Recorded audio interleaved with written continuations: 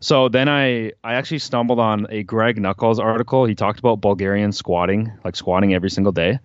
And he had a small part in there where he said it was something that helped his like nagging patellar tendonitis. And this like reading this small thing was like, I'm gonna try this. So I squatted. I think this was 2 months. I squatted every single day, like he referenced this book, Squat Every Day, I think it was called.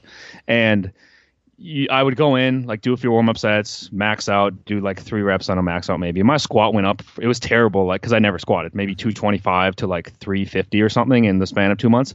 But it was every single day squatting. And like after this, I went to the court, I'd go play basketball, no knee pain. Like my knee pain is entirely gone after doing squatting every day. So I'm doing the exact opposite of what they told me, which was rest your knee for 3 months. And I'm like, well, what if I stress my knee for 3 months?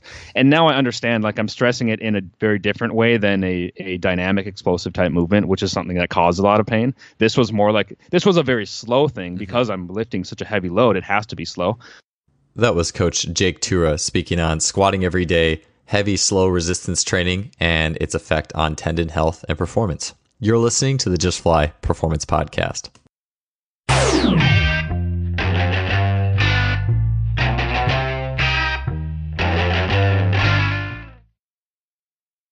Today's episode is brought to you by Simply Faster.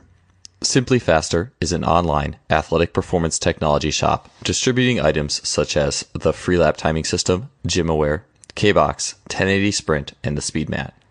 I've gotten many of these items from Simply Faster and can confidently say that they make today's best training technology available to everybody. The Freelap timing system has revolutionized both my practices and my athlete assessments, allowing me to look at the 10-meter fly capability of dozens of athletes in a matter of seconds. It is wireless, compact, portable, and incredibly versatile. The K-Box and 1080 Sprint are fantastic tools for any coach looking to build speed, agility, and implement training scenarios that go beyond the traditional weight room. The 1080 Sprint is being used by great coaches training some of the fastest sprinters in the world, and it truly represents high-performance speed training. I can personally attest that Simply Faster's customer service is second to none. Christopher at Simply Faster responds quickly to queries, and anyone who makes a purchase from Simply Faster is in good hands. If you want to acquire some of the best high-tech training equipment available, stop by simplyfaster.com. That's simply with an I, faster.com. They are the future of coaching technology. Welcome to episode 157 of the Just Fly Performance Podcast. I'm your host, Joel Smith. Thanks for being here today. And our guest is Jake Tura. He is a strength coach at Youngstown State University. If you've been poking around Just Fly Sports lately, either the website or the podcast, there's 2 things that Jake has had a profound impact on. One, he wrote the most popular article of the year for us so far called Jacked and Athletic, Training Wisdom for Simultaneous Muscle and Performance Gain, which is an awesome layout of many different training qualities, progressions, and things revolving around strength, size, and tendon health in this whole athletic performance equation. Fantastic article. I loved it. And it's like one of those classics that's really going to be, I think, will be around for a long time, that I'm constantly going back to. People are constantly going back to. Another thing is Jake is a big reason that I reached out to Dr. Keith Bauer, of which we had the last podcast, 156, which was an awesome, landmark, groundbreaking show. I can't tell you how many people I've had posts on their story on Twitter or Instagram or Twitter or whatever on how impactful that episode was to them. And it was incredibly impactful to me, and super information dense too. I took a ton of notes. I hope you guys were able to listen to that and check it out. Again, I've been using those methods myself, and I absolutely love it. I'll take my kids to the park. I'm sitting there doing iso sissy squats while I'm pushing them on the swing or something. And I'm just trying, and I'm noticing big differences, as well as it's just an awesome show. I'm not going to get on a huge diatribe here, but Keith Barr's work is awesome. Jake has taken the work of Dr. Barr and then others, as he mentioned in the teaser, and he has used that in his own training to overcome seriously debilitating knee pain. If you see him on Instagram, he's deadlifting huge amounts of weights, deadlifts over 600, squats over 500. He's dunking. I don't think Jake's any taller than I am. I'm 6'1". I'm not sure. I should have asked Jake, but I think he's around 6 feet. So a guy who's got a ton of athleticism and is just putting his money where his mouth is in terms of not just being strong, but being functional and athletic.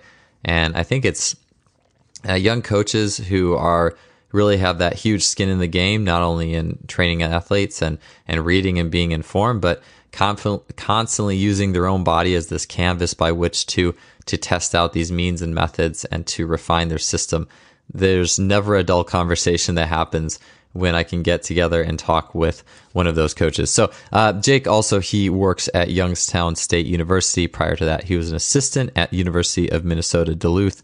And today on the show, Jake and I are going to get into hypertrophy and muscle building. So just chatting a little bit more on the follow-up on that article he wrote. So basically all things muscle building, hypertrophy for athletes, what to make of this thing, this hypertrophy phase. If you dig out that old Tudor Bompa textbook, what do we make of that? And how do we really blend these qualities together for the needs of our athletes who are, their sports skill is really the main thing.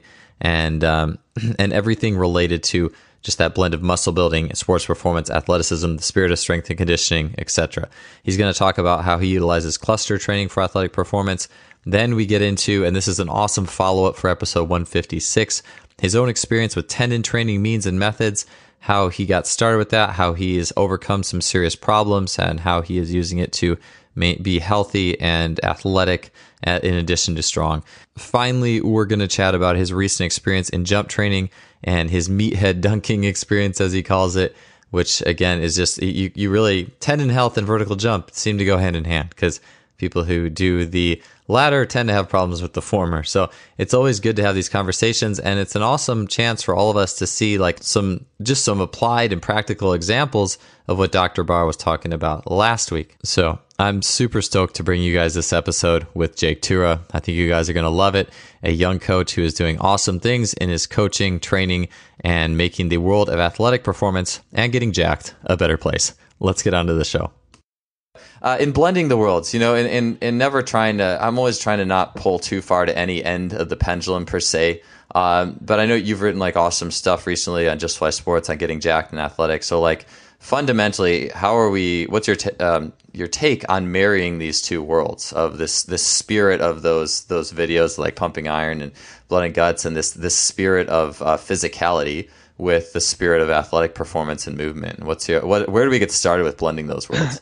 Yeah, well, I think first of all, if you have your sport, play your sport year round, or play some version of some type of sport, so you maintain some level of athleticism, and you're not just in the weight room lifting, and you kill all your coordination and all your tactical, your brain, your vision. You don't train any of that. So it's very simple. With the teams I work with, is we could go play spike ball for the warm up, play med ball tennis, med ball volleyball. There's so many variety of movements that you cannot cover in the weight room by just doing these motions. But the thing is the teams at the college setting, I'm not taking an athlete and being let's get freaking jacked. It is my personal thing that I want, but it's for athletes is there is so much time and energy that would go into putting on muscle onto your frame. You could imagine for yourself too, how much food would you have to eat, and how much cortisol would you have to minimize? You would have to, if you watch videos of Ronnie Coleman back when he would just sit at home and eat rice and chicken, and he'd be doing his police job. He'd be sitting in his car eating rice and chicken. It's there's so much food that goes into making this amount of progress that you pretty much have to live a very boring life. I mean, people can do it outside with stuff going on, but I think that makes it very difficult. And for my story was I grew up in the country where my nearest friend was maybe 20-30 minutes away, just very low stimulus, nothing ever happened. And then I got a weight room in the basement, and it's I just lifted and I ate food and I got good sleep. And you do that over and over and over, assuming you can stay happy with that. That's how you're going to build a bunch of muscle mass. But otherwise, it is very difficult to do, to pair the two, because they're very different things.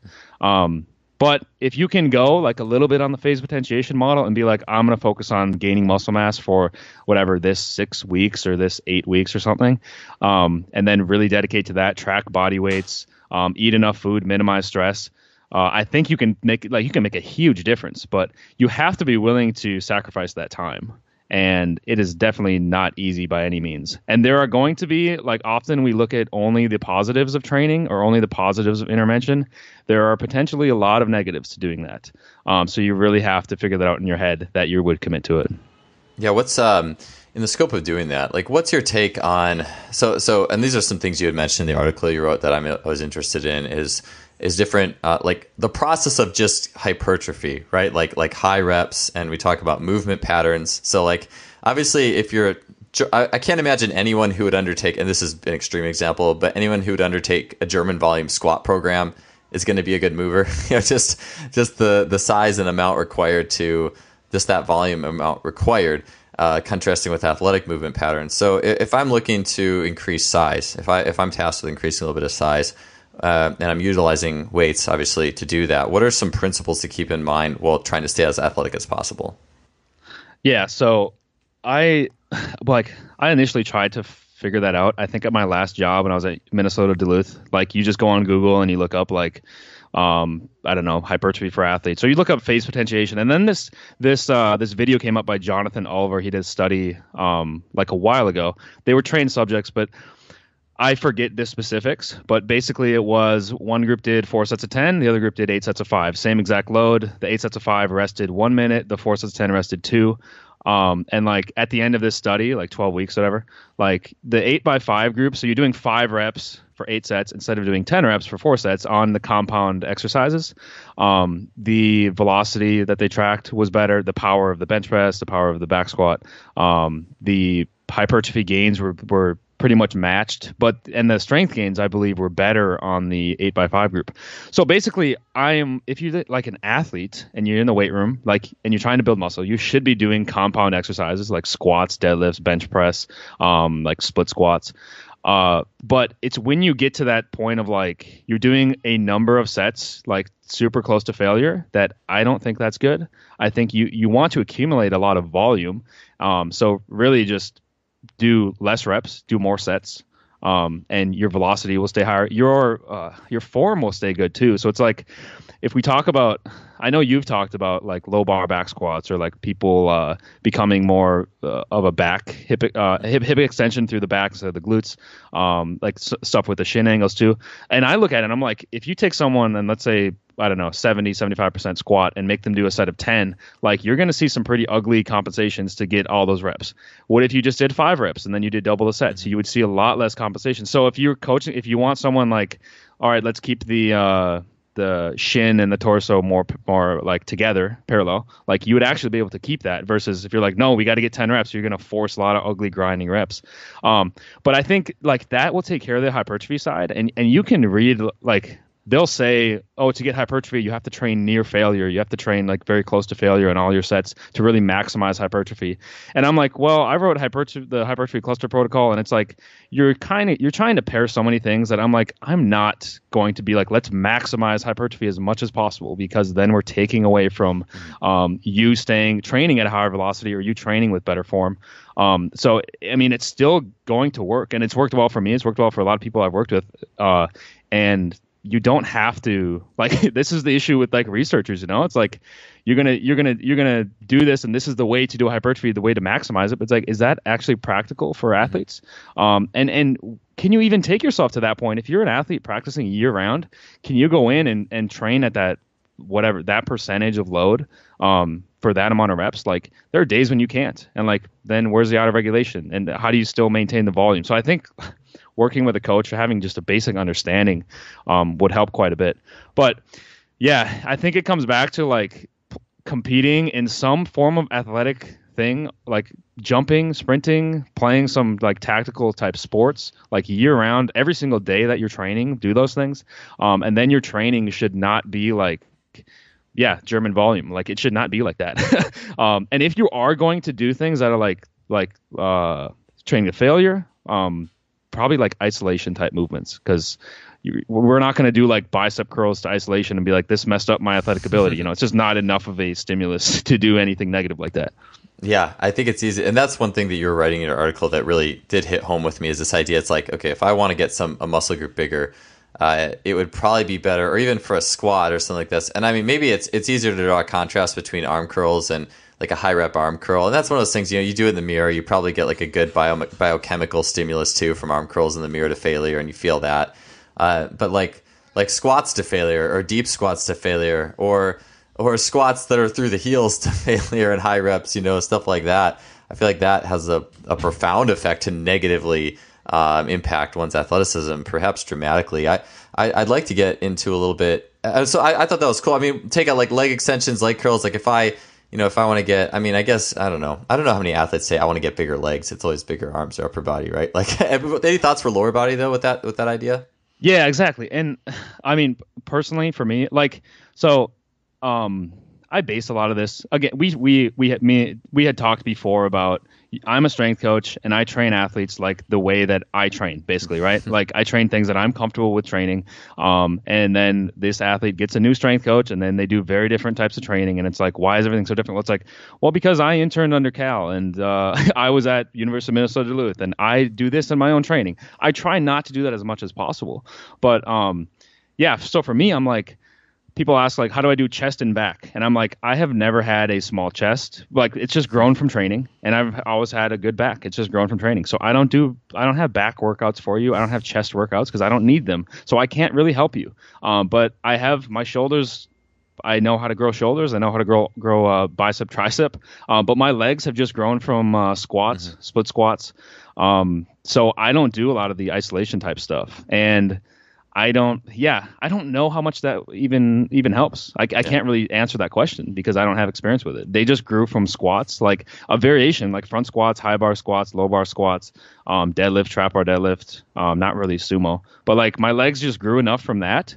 But I think also there's such a genetic thing of like, I genetically responded well to training. But if people want to use this as an excuse, I'll be like, well, did you manage your stress? Did you eat enough food? Did you do everything you possibly could have done in the time you trained for hypertrophy? Because no, you didn't. So don't use the genetics card as an excuse unless you maximize absolutely everything. But yeah, the whole, that's what I see too is like people want, or dudes at least, the guy athletes, they want big upper body, maybe they don't really care about their legs. Another thing with me is like calves. Like I've always had decent sized calves. I have no clue how to build someone's calves because I never went through it. They just were kind of there. So yeah, the whole leg thing is like squats, deadlifts. I mean, if that's not growing your legs, like I guess I don't know what to tell you. Yeah, no, I was gonna say that's.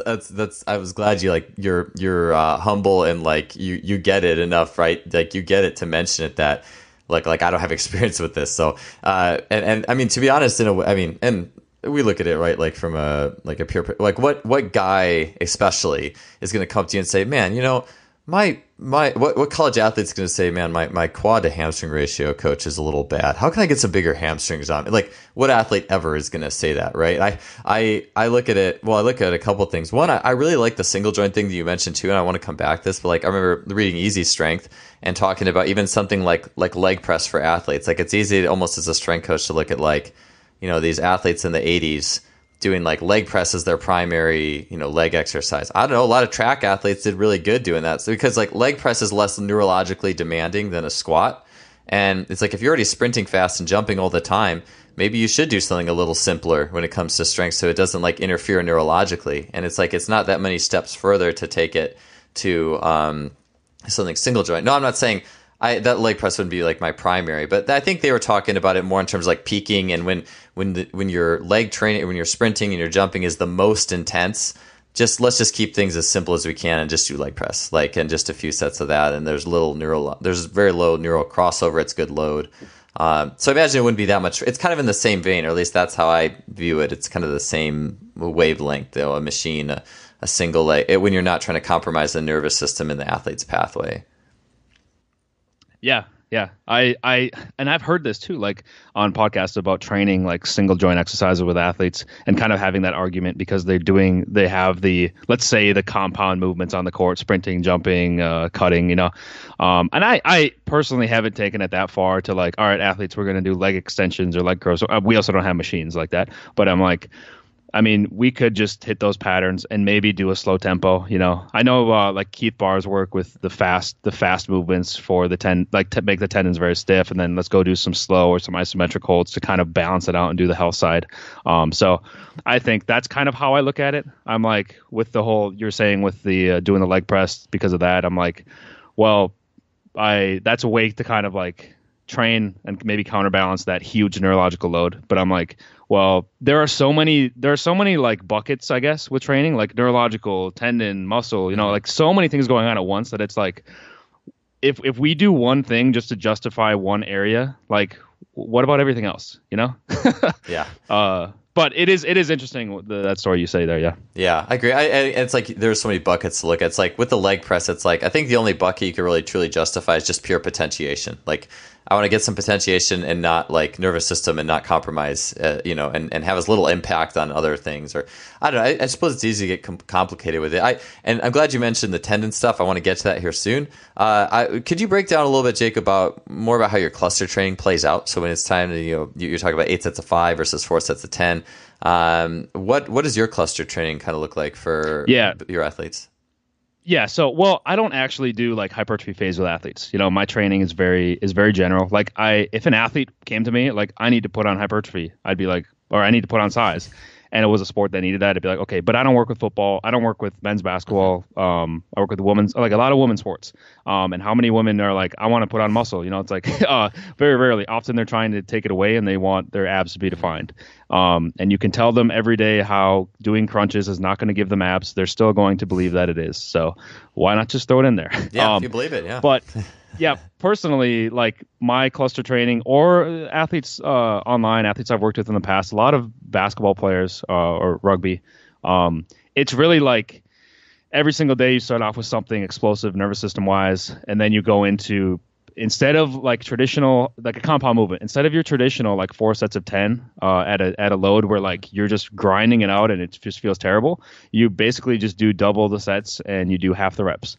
So your form is very good. Your velocity is good. It leaves you feeling good. Like my first time experimenting with this, and this is like basically the Jonathan Oliver's structure. I kind of changed it to do different phases throughout time.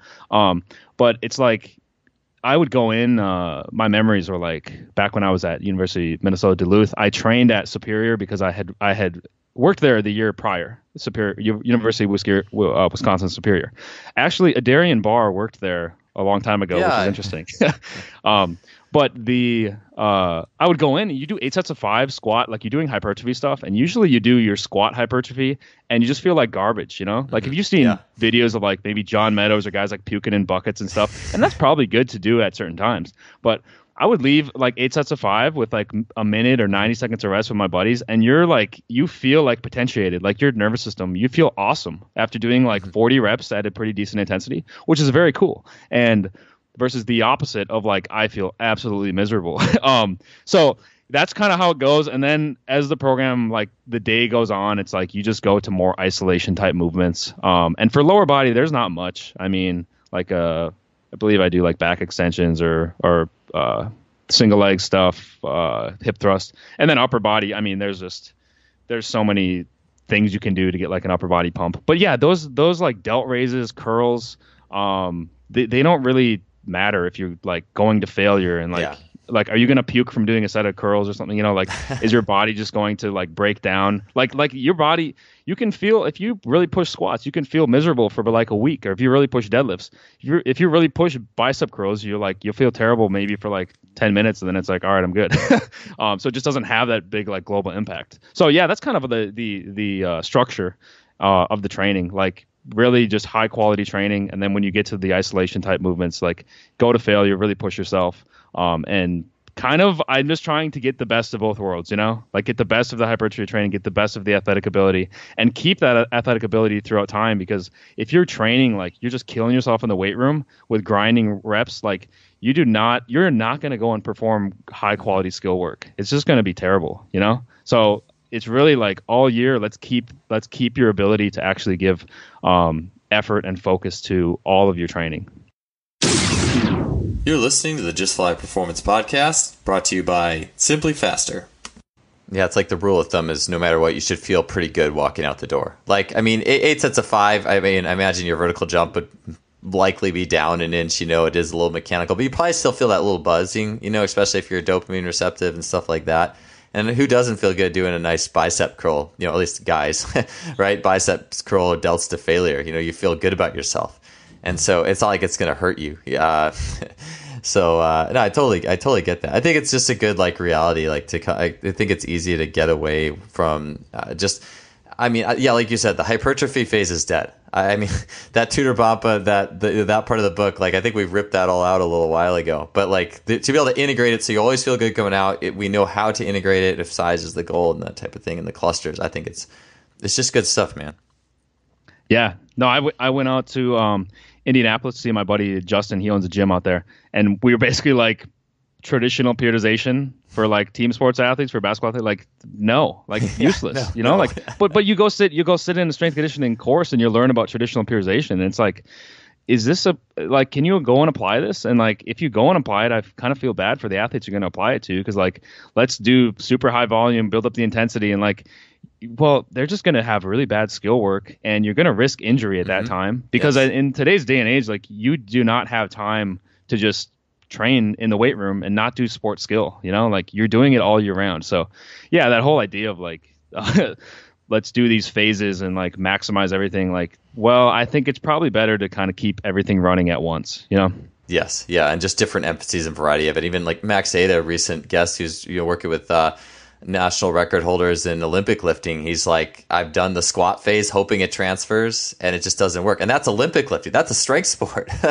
Like that's not, let alone basketball or football or soccer or these other things. And it's just, reality. It's like the reality check. I remember even Robbie Burke, Franz Bosch was on Robbie Burke's podcast. Like I think I listened 3 years ago, and he was talking about pennation angles changing in that hypertrophy phase. And it's like, then if you didn't do much else, like dynamically, or even that phase itself, like you have a different muscle and a different coordination of the muscle at the end of that phase. And then how your skill is, like you said, your skill is negatively impacted. And it's like, to make that a phase on itself, it's almost like this phase you have to recover from for a few weeks or months. Yeah. It's like you look at, well, you say bigger muscle is better because then we produce more force. Well, what about the other 1,000 potential negatives that are involved? Like, why don't we ever talk about that? Yeah. It's just that robbing Peter to pay Paul, and these pros and cons. It is complex, but I think like ultimately, like the more trial and error people go through, and the more like the performance becomes the primary goal, I think the clearer it is to see things. And so I don't want to go too far before we get into the tendon training, because I think you've done an awesome job both, and you've done it yourself. And like, that's why I wanted to talk to you, because it's easy to talk about research studies, this tendon research, that tendon research, and it's good. But I mean, it's those of us who have gone through it ourselves and found good success, I think tell the best story, or if we look at it from a storytelling perspective. And so, Jake, what's your struggle with tendon injuries been like? And then how have you overcome it? And how is that working itself in your coaching? Yeah. So I have I guess, what would we call it? Patellar tendinopathy, not tendonitis, because it's like just recurring over and over. But so I can remember back, this is my right leg, back when I was a kid, like in Phi Ed class, I'd play softball or something. Let's say I play softball. I hit the ball and I'd sprint to first base, and my right calf, like Achilles, would just burn like so painful. And I think the doctor said it was like growth plates or something, and it'd go away. And it did actually, the pain actually went away once I got taller. I don't know if that was the thing, but yeah. So then I started doing like jump training more often, jump attack. I think I did a lot of jump programs. I think I did actually this one. It was like 40-inch vertical or something. And after that, like my patellar tendon, it was just so bad, like so much pain. And I could say this was probably like 1 or 2 years when I was in college. I didn't do a sport in college. I just kind of played pickup basketball and lifted. Like I would go, the doctors would just say, rest for 3 months. I don't know why they said 3 months, like rest your knee for 3 months. So I would do my best to rest and not play basketball. And then I'd get to about 2 months and I'd be like, screw this, I'm going to go play basketball. So I go play, and pain would just be there over and over. And this was so long, like I'm saying 1 or 2 years where like I was just not getting good advice. Nothing was working for me. So then I actually stumbled on a Greg Nuckols article. He talked about Bulgarian squatting, like squatting every single day. And he had a small part in there where he said it was something that helped his like nagging patellar tendonitis. And this like reading this small thing was like, I'm going to try this. So I squatted, I think this was 2 months. I squatted every single day. Like he referenced this book, Squat Every Day, I think it was called. And I would go in, like do a few warm up sets, max out, do like 3 reps on a max out maybe. My squat went up. It was terrible, like because I never squatted, maybe 225 to like 350 or something in the span of 2 months. But it was every single day squatting. And like after this, I went to the court. I'd go play basketball, no knee pain. Like my knee pain is entirely gone after doing squatting every day. So I'm doing the exact opposite of what they told me, which was rest your knee for 3 months. And I'm like, well, what if I stress my knee for 3 months? And now I understand, like I'm stressing it in a very different way than a dynamic explosive type movement, which is something that caused a lot of pain. This was a very slow thing because I'm lifting such a heavy load. It has to be slow, like eccentrically and concentrically. So yeah, that kind of happened. And then I kind of lost interest in like even doing any jumping, any explosive thing, because I got into the bodybuilding. But then I got this job here, and I'm like, let's see if I can transfer all of this stuff back to jumping. And then like the patellar tendonitis would come up. Like I can remember even last year, I would go out. One of my buddies, we lift and we dunk. It's fun to have someone that you do the same exact things, and you enjoy them so much. So we would like lift and dunk, and I would dunk, and then for like the next 2 or 3 days, sometimes my knee would just be so painful. It's like I can't do this.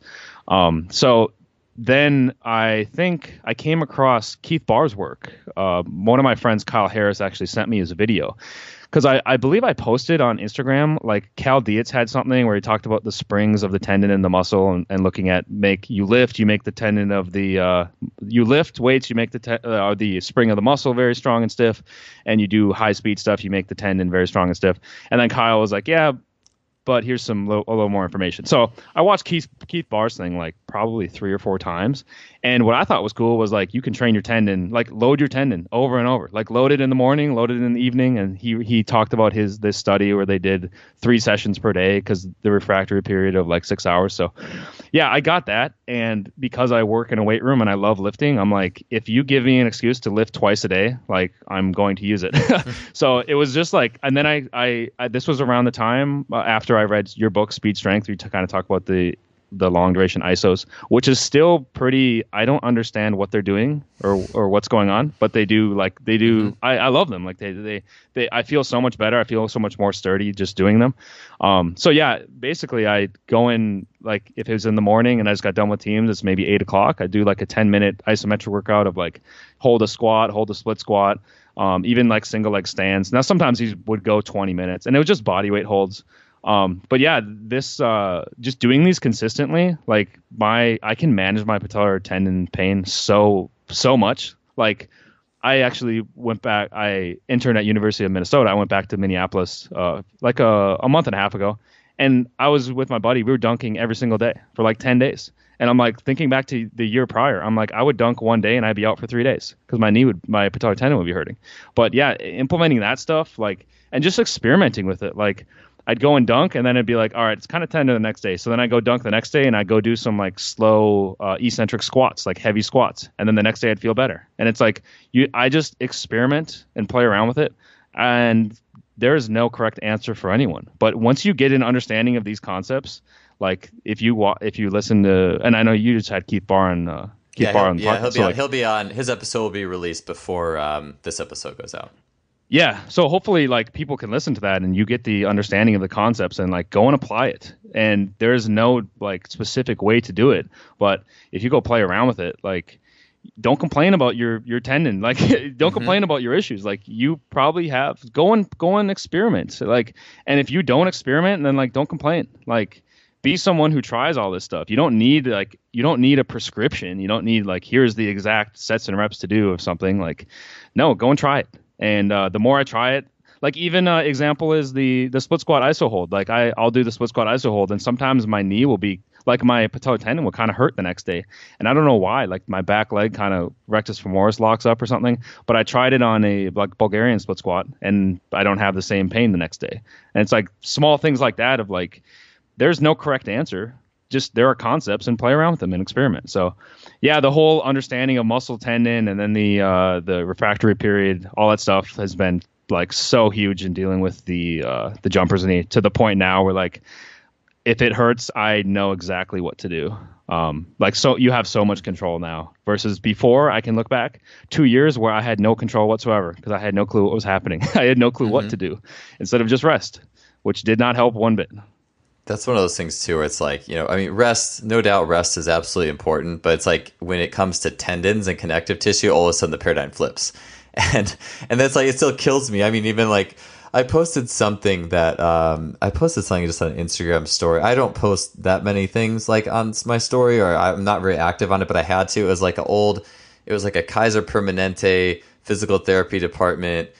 Here's what to do if you have patellar tendonitis, and it's like ice 3 times a day, and this muscle might be weak, and do some stretching. I'm just sitting here like, are you like, this is how far we've come? And like, but like you said, it's like with things like what Dr. Keith Barr have out. I just did the podcast with Ebony Rio, like the long iso holds, like Ben Patrick stuff with stress. It's all stressing tissues. It's like, but it's almost like this old school mentality is just rest, But what are you going to do when you come back? Like, you're just going to get hurt again if you just rest and ice and arbitrarily kind of stretch some muscles and things like that. And what I've realized, like you said, like it's almost like there is no excuse on some level, because you just have to put in the time with like the slow loading. And the biggest thing for me lately, and reading your stuff and then just doing this podcast with Dr. Barr, is like those slow companion sessions, just finding 10 extra minutes to do that stuff.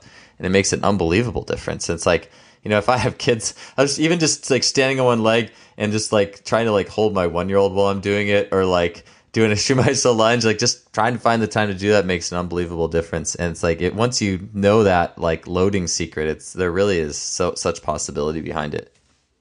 Yeah, and I've tried to load like a pitch shark, like change that session to something more loaded. But I don't know the best way to do that still, because like you'll do it and then it will just like fatigue you later on. Mm-hmm. Like I just did it the other day, and it was probably stupid. We did like super maximal eccentrics where like someone stands on it then hops off, and it's like I was actually kind of sore after that, and like I couldn't jump at all like following that like later in the day. But I mean, that's just the general like probably super huge CNS or neural load on that. But yeah, no, those like concepts are just huge, and hopefully people like suffering with those tendon issues can take them and just really, it's just then a self experiment, because research, like the value of research is like, we did this on 2,000 subjects, and that's better than a research study on 10 subjects. But it's like for you, each individual athlete, what matters is the one subject, which is you. That's all that matters. Yeah, and so in a nutshell, before we close that out, and I think we'll have one more question before we finish, but like just basically doing as many extra sessions as possible that is slow, like Dr. Barr, I think you've mentioned in your articles, it's slow for health and fast for performance. So just really tacking in as many slow, eccentric, lightweight, high rep or isometric movements as you can in the midst of your other training. That'd be enough. Yeah. I think doing the like the health sessions. But I think too, it is interesting that does that then prepare you for your tendon to perform in the fast way? Like you can't just go in the weight room and like I'm gonna do all this stuff for tendon health and just do everything very slow and isometric and heavy, and then think you're gonna go like, let's say I'm going to go now on Sunday, like you did it all week, I'm going to go now play basketball. It's like, well, it doesn't really prepare you to perform. Yeah. And I've had the experience with like when I would prepare for powerlifting meets, like all of it is slow training. Everything is very slow. But I remember I'd go and like play pickup basketball and my elbows would just hurt like crazy. It's like, and I don't know if this is like because the movements are so much faster in basketball, like you're swinging your arms or you're like pushing off of people. Like I think it was tendon issues in my elbows, but it's like if they're just not prepared for that type of fast contraction, that type of performance. So like keeping all that in, but it's like if you have that pain and you're still experimenting with like jumping or I don't know, sprinting, like try out the health sessions. Like I don't know, you could even do 2 a day or whatever. It's like, yeah, but I think looking at that, like the refractory 6-hour period, like do it in the morning. You get the few hours of rest and then do your second session of the day. I've never done 3 because I haven't. You have other things to do with your life too, I suppose, than sit around. Yeah. And I mean, yeah, but it is something to just play around with. And the concepts, to me, I had never heard of these concepts before until I saw Keith Barr stuff. So like, very cool. I think there's always like when you find something like new, like that type of thing that comes out, like it's awesome to realize like it has not all been done before, you know? Yeah, and even in the Keith Barr episode, like you realize that a lot of things that we've thought or held true about tendons and connective tissue actually may be less true than we think they are. I think it's evolving very quickly, and there's a lot. I've been excited to see where. I mean, you imagine hopefully that Kaiser Permanente sheet on tendon health rehabilitation is totally different 10 years from now. We'll see. But at the very least, those of us who are in the trenches with athletes, I think will hopefully be seeing the fruits of all these people's labor as that gets out. I do want to talk jump training real quick before we part ways here. And I know you've done a lot of cool stuff with jump training, like meathead dunk. Is it meathead dunking? What's the tag? What's the if I'm I'm sure I probably have to be over 200 pounds at least to qualify for this. But what's the hashtag? Yeah, I think Max Schmarzo, Strong by Science, thought, I don't know why he thought of that, where that came from, but one day he just was like, let's start meathead dunks. So I'm like, all right. But yeah, I don't know, just dudes who are like, I mean, probably a lot of strength coaches who just lift, and then it's like, all right, put your ideas of force production, put that to the test of actual athletic ability, and it's like, well, it doesn't really happen like that. But yeah, doing like just seeing the way that the differences of, let's say, like squatting or any weight room exercise, the differences of that, and then what actually happens in an athletic movement, where like the knees come in, you go on the inside edge. Like, are you doing this when you're squatting? Like you coach the opposite in squatting, it's like, so yeah, like that kind of makes a new way to look at lifting and performance. Yes. Of like, what are we really doing then? But yeah, that's so jump training. Yeah. I mean, for me, like you talk about having that output, right? Like, and I've spent the time to get back in the day to get my squat it stays around 500, deadlift stays around 600. So like, there's definitely a lot of that like slow force output.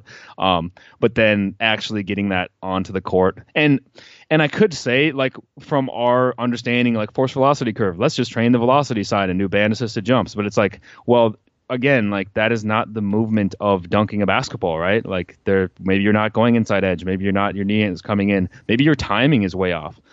So actually, like, it's not all just physiology. It's like there are so many components to actual athletic movements, like dunking a ball or playing a sport, that you are missing if you're not actually going and doing it. You're listening to the Just Fly Performance Podcast, brought to you by Simply Faster. Yeah, I couldn't agree more. Like, I mean, one of my big, the reason I like talking about this stuff because I like athletic performance, as we all do. But like, I've been through the thick and thin of this in the sense of like, I remember when I was 29 was my last meet. I actually competed in high jump, and it was a year it didn't go very well. And I think I still didn't know a lot of the things that lifting was, like how barbells was helping me, but I didn't know at all how they were hurting me, especially the movement pattern, the inside edge stuff being the biggest. Because that's like, you live and die by inside edge as a high jumper. And I think that's why high jumpers almost like a track and field, like almost get into trouble more than anyone else in track and field when it comes to that added weightlifting element they often didn't have in high school. And like, I remember my first, when I was 29, my first, like 3 months at university job at my current location, we did kind of this thing called Jump City, where it was the strength coaches versus the interns in this like basically lifting and jumping competition. But all we did was a standing jump pretty much and a one-step jump. And I remember I got my standing jump and my lifts up really high. But then one day at the end of that 3 months, we went out to do some dunks.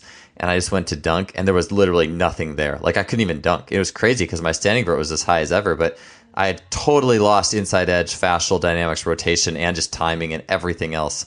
And I got it back by starting to train for it more specifically. But it's like, it's amazing to see how far you can come in just the lifting and standing jump world. But then you go to dunk and just have literally nothing there compared to what you used to because you've lost every other dynamic. And it's fun to see those. Like, that's why I like meathead dunks. It's also jacked and athletic. It's everything that it's all these corners that we're trying to marry together and do so in the most effective way possible. Yeah, I look like, well, if you look at, like, we strength coaches, we come from like such a powerlifting like background, squat, bench, deadlift, and it's like, if that is your training, like, it is beneficial for you to be terrible at anything athletic because your body, like, you train your body to move in one way. Why would it keep you open to move in any other possible way? Like that, I don't know. That would just, I don't know if that probably changed the way the muscles act, the way the fascia works and everything. Like, it is of benefit for you to only be good at squat if you only squat. So like, why would you then expect, like, here's the force output's higher, I'm going to go and dunk? It's like, well, no, because like, it's like if you want to do powerlifting, maybe it's good to just do the power lifts, assuming you can stay healthy. But if you want to do everything at once, like there's going to be a trade-off. But it's like go and do the athletic movements. And I don't know, like there are some arguments where like if you're a powerlifter and maybe you squat 500 and you just start throwing in like jumps and sprints into your training, maybe that's the stimulus you need to like shoot your squat up a little bit. But yeah, the whole thing of like you get good at the movements that you do. And why would your body be good at any other movements? So like it is a benefit to you to just be good at squats if all you do is squats. You're not going to be good at dunks. So if you want to do both, you got to pair both at once. What I hate asking reductionist questions like this, but here we go. 3 things you've been thinking of lately that have kind of helped your jumping journey in the midst of, you have huge lifting numbers. 3 things that have been an emphasis for you in your meathead dunking journey lately. Wow. That's hard. Well, you know what? Like all this stuff that like, I love what Adarian posts, like you and Adarian with the, really, you're just posting what athletes are doing, you know? And then it's like, so like just looking at what happens in sport, like let's say basketball, what actually happens in basketball. And then it's like, I'm coaching the exact opposite in the weight room, there's such a huge disconnect here. Like, so just getting there and like doing the actual skill, because when I first got into like the dunking journey, I guess it's like I would do French contrast of like whatever, split squat, hurdle hop. There's nothing wrong with this. I still use it. Weighted jump, band assisted jump, but it's like that doesn't prepare you for the dynamics of dunking or the timing of dunking. It's just increasing your like general ability to jump, but like it is a skill to actually get on the court and do that. So yeah, getting on the court more often, and then the whole like. I would say the whole tendon thing of like trying to stay healthy and just feeling good throughout all of that. Because I'm saying you have to get on the court and do it more often, but what if it hurts to do it? Like you have to stay healthy to actually be able to practice it. So like throwing in those extra sessions. But you know what? Like I started like a while ago, I would just put thoughts on my website, like a thoughts article. And because I would have so many thoughts throughout the day and I just forget them. And now you're telling me I need a third thought and I can't think of it because I probably had about 20 today and they're all gone because I didn't write them down. No, right. No, I got it. But like I know some things that I like you have the little arm pulse, you have obviously inside edge and triangle. And yeah, to me, one of the biggest things I think, was just like the tendon health, because if you have that, there's just so much room for everything else to come together. So yeah. And you know what? Like filming it and just watching what happens. Like, and then you can see little small things that like, I remember in your book, you had a part about like opening the mouth, right? In the clean. And like, I watch myself dunk and like my mouth opens every time. Yeah. And I'm like, I forget what exactly you were referencing there, but I'm like, well, that's interesting. These things that just, maybe the biggest thing is like what is happening naturally, Yeah. like, and then should someone intervene and fix this, or like, or maybe we could argue that so many years of heavy lifting has kind of destroyed the natural athletic ability that I have. But I think I've kept it pretty good. And yeah, just looking at everything naturally of like, there is nothing good or bad. It just is the way that it is, and maybe things are working for a reason that we have no clue why. Yeah, it's cool. The more we learn about the body, especially the more I dig into Adarian stuff, it's like the more you can see pieces and things and why. It's like we still haven't learned everything about why the body works the way it does. And even like this realization I had this just a few days ago after the Rewire clinic that me and Adarian did, like all of a sudden I realized why low rim dunks are awesome, because like you have to keep pronating after you jump, because the dunk's kind of quicker, so you're going to have to bring your feet up to reorganize everything quicker. I hope I'm probably butchering it. It's hard to describe it on. I'm talking on a microphone, but anyways, no, it's cool that we keep learning, and yeah, it's. I know our time's running out today, but hey, man, it's been awesome talking to you, Jake, and on all these concepts, jacked, athletic, tendon health. I think these are all things that are highly relevant, and appreciate your time, man. Yeah, no problem. Thanks for doing it, Joel.